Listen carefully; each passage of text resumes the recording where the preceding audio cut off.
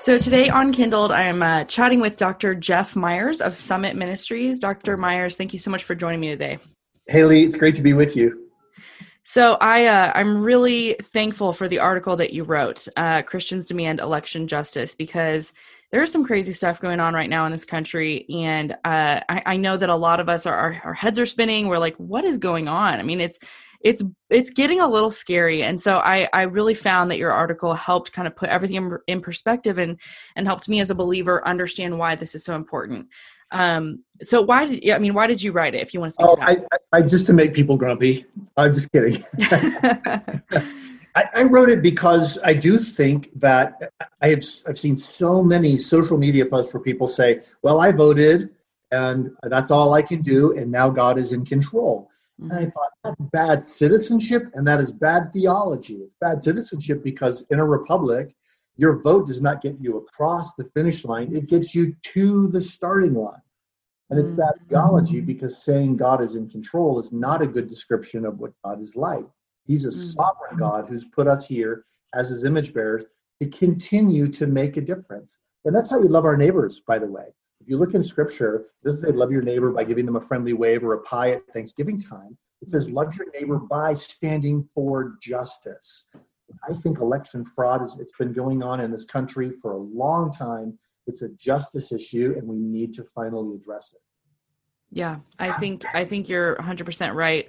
And I've seen that as well. I've even had Christians message me and tell me that Christians need to stay neutral. We need to not get involved in this fight. We shouldn't engage. We shouldn't really care. We should just keep our eyes on God, stay neutral. I don't exactly know what is meant by that, but could you speak to what you think that person might be saying?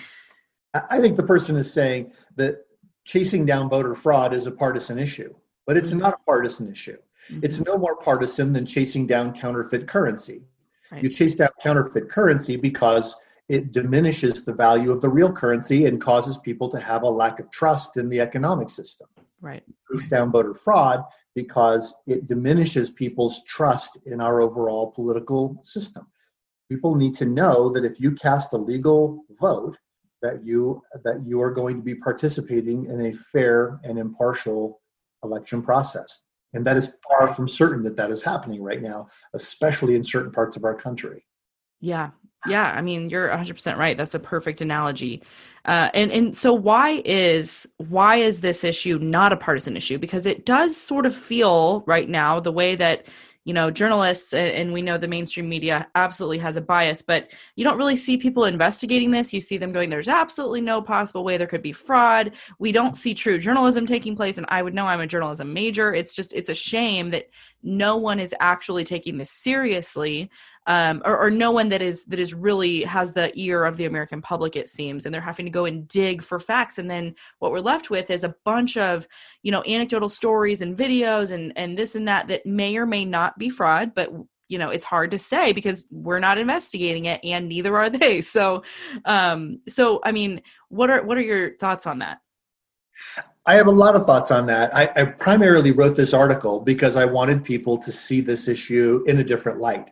As a journalism major, you know that journalists have to try to find the conflict. What is who's the good guy, who's the bad guy? That's what people revolve around. And in this situation, if you can make it politically partisan, then it makes a better story. The only way to change that is to change the framing of it. Now, when people say there's not voter fraud, what they're saying is voter fraud has not, in our judgment, been a major problem in the past. That's sort of like saying, well, New York City doesn't have a crime wave because crime in New York City in the past was low. Well, that doesn't make any sense. It's not even a reasonable argument. And no, I get that. Just because Donald Trump's voters say that there is fraud doesn't mean that there is. And just because Joe Biden supporters say there isn't fraud doesn't mean that there isn't. There is a legal process that we need to go through. Lawsuits have been filed. There's a discovery process. It takes forever, but it often results in justice, usually. And so I think we need to follow that. But I do think there are things that Christians can do as well. Yeah. What would you say? What would you say to the believers that are struggling with this situation? What do you think we can do, and what should our approach to this whole situation be?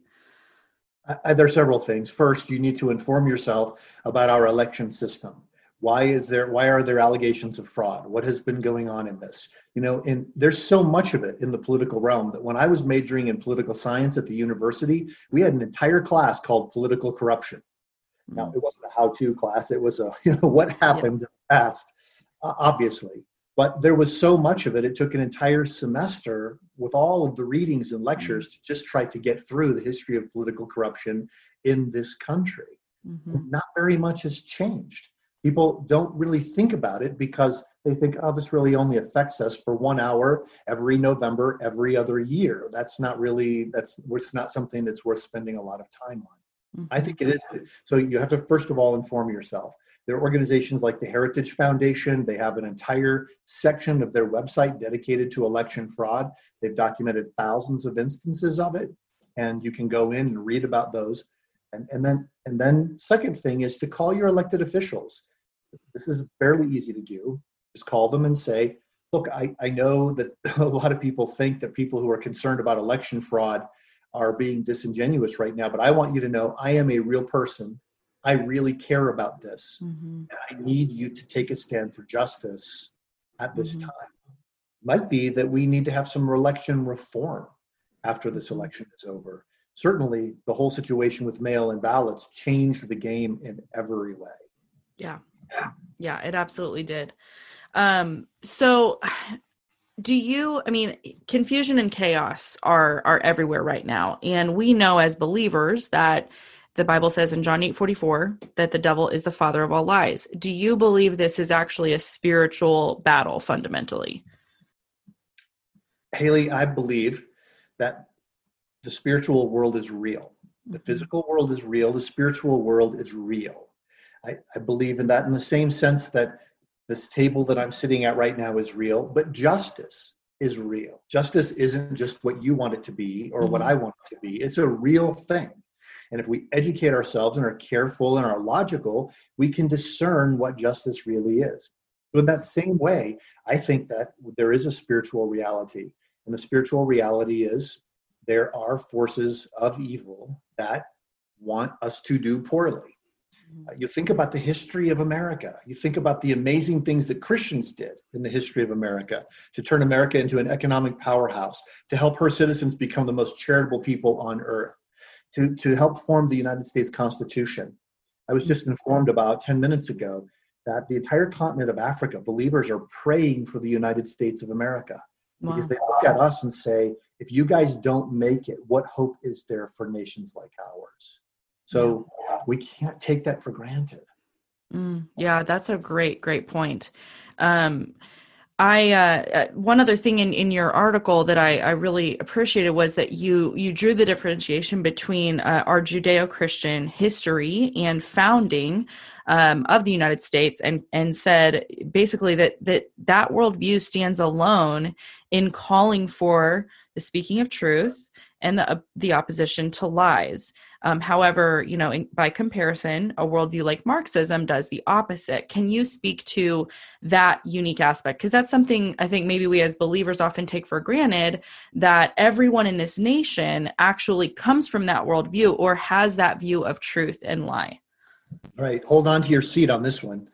According to George Barna, the pollster, 69% of Christian, born-again, church-going adults do not believe there is such a thing as absolute truth. 69% of Christians. Yeah, Christians. So outside of the church, the percentage is even far higher. You have virtually no one left in this country who even believes you can know what truth is. They think they decide truth for themselves. It's not something that's out there for us to discover. That's incredibly tragic and incredibly frightening. But it's only the Christian worldview that says there is such a thing as truth, and then lies are distortions of the truth. When you look at the Marxist worldview, Marxism says that whatever helps the cause of the working people is right, whatever hurts the cause of the working people is wrong. There's a whole different kind of morality. It's called proletariat morality. So if killing the people who are in power helps the working people, then it's a right thing to do. It doesn't count as murder. I know it sounds dramatic to talk about that, I've written textbooks about this, and I can give you hundreds and hundreds and hundreds of pieces of evidence that that is exactly what the Marxist worldview stands for, and even Marxists who are in this country. Yeah. And I think we see the influence of that worldview all over the place, like you just said, kind of the denial of there being an absolute truth. And even I think you see it right now with the media and their hesitancy and their resistance to actually even seeking truth. We don't even see them trying to pretend like there's absolute truth. They've already decided what's true because in their worldview, truth doesn't stand alone. Truth isn't outside of them. It's only from where they sit. And that's their standpoint. And epistemology kind of determines what is true. Exactly. This gets me fired up because, most people aren't Marxists who are not believers in this country, although they may be influenced by some Marxist ideas. But there definitely is an undercurrent of secularism. Secular essentially means that there may be a God, there might not be, but whatever, it's irrelevant to what's really important. So just ignore all of that spiritual talk. People who believe that, where would you get the idea of truth? Well, truth is whatever I say it is for me. You notice how people don't say, I'm going to speak the truth. They say, I'm going to speak my truth. Now, of course, they're making an assumption that anybody else out there might care, which is not an assumption you can make from their worldview. The only reason people would care to hear somebody else's story is because there is an actual truth, and we want to be sure that they have a chance to be heard, so they're treated justly. Yeah. Yeah, that's so good. There's another kind of line of thought that I've seen coming from Christians and I would love to hear your thoughts on this. I've been told by a few people that Christians should not fight against whatever is happening in this country. I already mentioned that, kind of even the fraud, whatever's happening, just let it happen because they say God is in control. And so why are you as a Christian fighting against God who is in control? When perhaps God's will, as we're seeing worked out, if that's true, we might be seeing God's will be for our religious freedoms to be removed. Maybe this is a punishment or God's judgment, or he wants the Christian faith to flourish, and that will happen under persecution. What are your thoughts on that? I think it's incredibly bad theology, and it's incredibly self-centered when people say that. And I'm sorry to be so abrupt about it, but I just can't see it any other way. It's bad theology because the Bible does not describe God as being in control. The Bible describes God as being wholly sovereign. He is in charge. And he has put us here as his image bearers to do what he would do, to listen to what he would pay attention to, and to see what he would see. That is part of what it means to be a human being. So to say, well, God is in control is essentially to forsake a Christian worldview and just go back to the idea of fate. Whatever will be, will be. But I think it's also incredibly self-centered when people say that, because I've heard so many people say this. I get so frustrated. You could probably tell this is one I'm really passionate about. When people say, well, maybe we need to undergo persecution. Yeah. Don't just think about yourself. You've got to be thinking about your neighbor. Your goal is to love your neighbor. Someone said, well, don't stand up against the robberies in the neighborhood, because if somebody comes to rob you, then you just have a chance to be persecuted for Christ. But you can't make that decision for all of your neighbors. You can't say, well, I hope my neighbors get robbed, so possibly they'll have a better experience with Christ. That's crazy.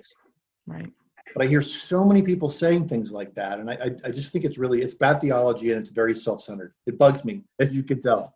Well, yeah, I totally disagree with it, but it was kind of a new line of thinking for me when someone sent that to me, and I was like, that just seems so twisted and distorted and almost like a way that somebody wants to martyr themselves, in a sense, for their faith, when it's like, you don't have to try to be martyred for your faith these days. You don't have to wish for an environment where your religious freedoms are, being infringed upon. Like, you're already in it. Even if we fight for the freedoms that our founding fathers put in place in this nation. That's right. Yeah. Well, yeah. We're in a position in this nation, particularly, where we have a government of the people, by the people, and for the people. So for a person to say, I don't have to take a stand because, I'm a Christian and I don't care if I get persecuted, is just horrible citizenship. It's not at all the kind of citizenship that our founding fathers called for. And incidentally, of the founding fathers, there's only one that we know for sure was a deist. All the others were strongly influenced by Christian theology, even people like Thomas Jefferson, who thought that the miracles of the Bible were fake. Right. You know, aside from that, you know, there were almost no people in the founding of this nation who were not approaching it from a biblical worldview. Yeah. So they established this kind of nation. They recognize that persecution can take place. They also recognize that our goal is to stand for justice. And when you do that, people have the opportunity to flourish. That's a better situation. Mm-hmm. Yeah. What's your final word to Christians who, are awaiting obviously the outcome of a lot of this discovery that's going to be happening in the next couple of weeks, and just, how to approach this, think about this, talk with family about this? What is your encouragement to them? I think there is a process now. When there are lawsuits filed, there is a process they go through. So we have to be patient through that. It's important to remind people. I reminded my staff at Summit Ministries yesterday that the Associated Press is not given the right in the Constitution to call the election. Mm-hmm. There is a process by which the states certify the election, and then the electors come together and choose the president. So that process needs to take place. I think it's also important to reach out to elected officials and say, I am here. I am one of those who is concerned. Don't ignore this stuff. Mm-hmm. And then I think a third thing is to recognize that if believers don't do anything, that the socialist left will have a lock on our national political life within a decade, mm-hmm. and it will be almost impossible to reverse it. I believe that it's important. And now some people, Christian says, I'm just going to wait around for persecution. You're not going to be interested in the programs that Summit Ministries does. Just enjoy the podcast and then go on with your life. But if you have a young adult in your life, and I work with 40,000 young adults in our Summit Ministries programs every year, you want them to be strong and not weak. You want them to have purpose and not be aimless. You want them to have courage and hope. And you want them to be knowledgeable about a biblical worldview so they can stand for the truth and fight against evil and injustice. And the programs we have at Summit Ministries, our virtual programs and our in-person programs, are something you'll want to check out. And I encourage you to do that at summit.org. We are here to help prepare a generation 16 to 25 to embrace God's truth and to champion a biblical worldview. I love that. Thank you for sharing that. Where can people stay in touch with you or follow anything that you are doing? Obviously, the website. Are you on social or anything? I do have some social media accounts. I'm not that great at it. Okay. You can find me on Facebook, Dr. Jeff Myers. But just go to summit.org. Mm-hmm. There's a media segment there. You can see the things that are going on that we're involved with. Awesome. Thank you so much, Dr. Myers. I appreciate your time. Absolutely, Haley.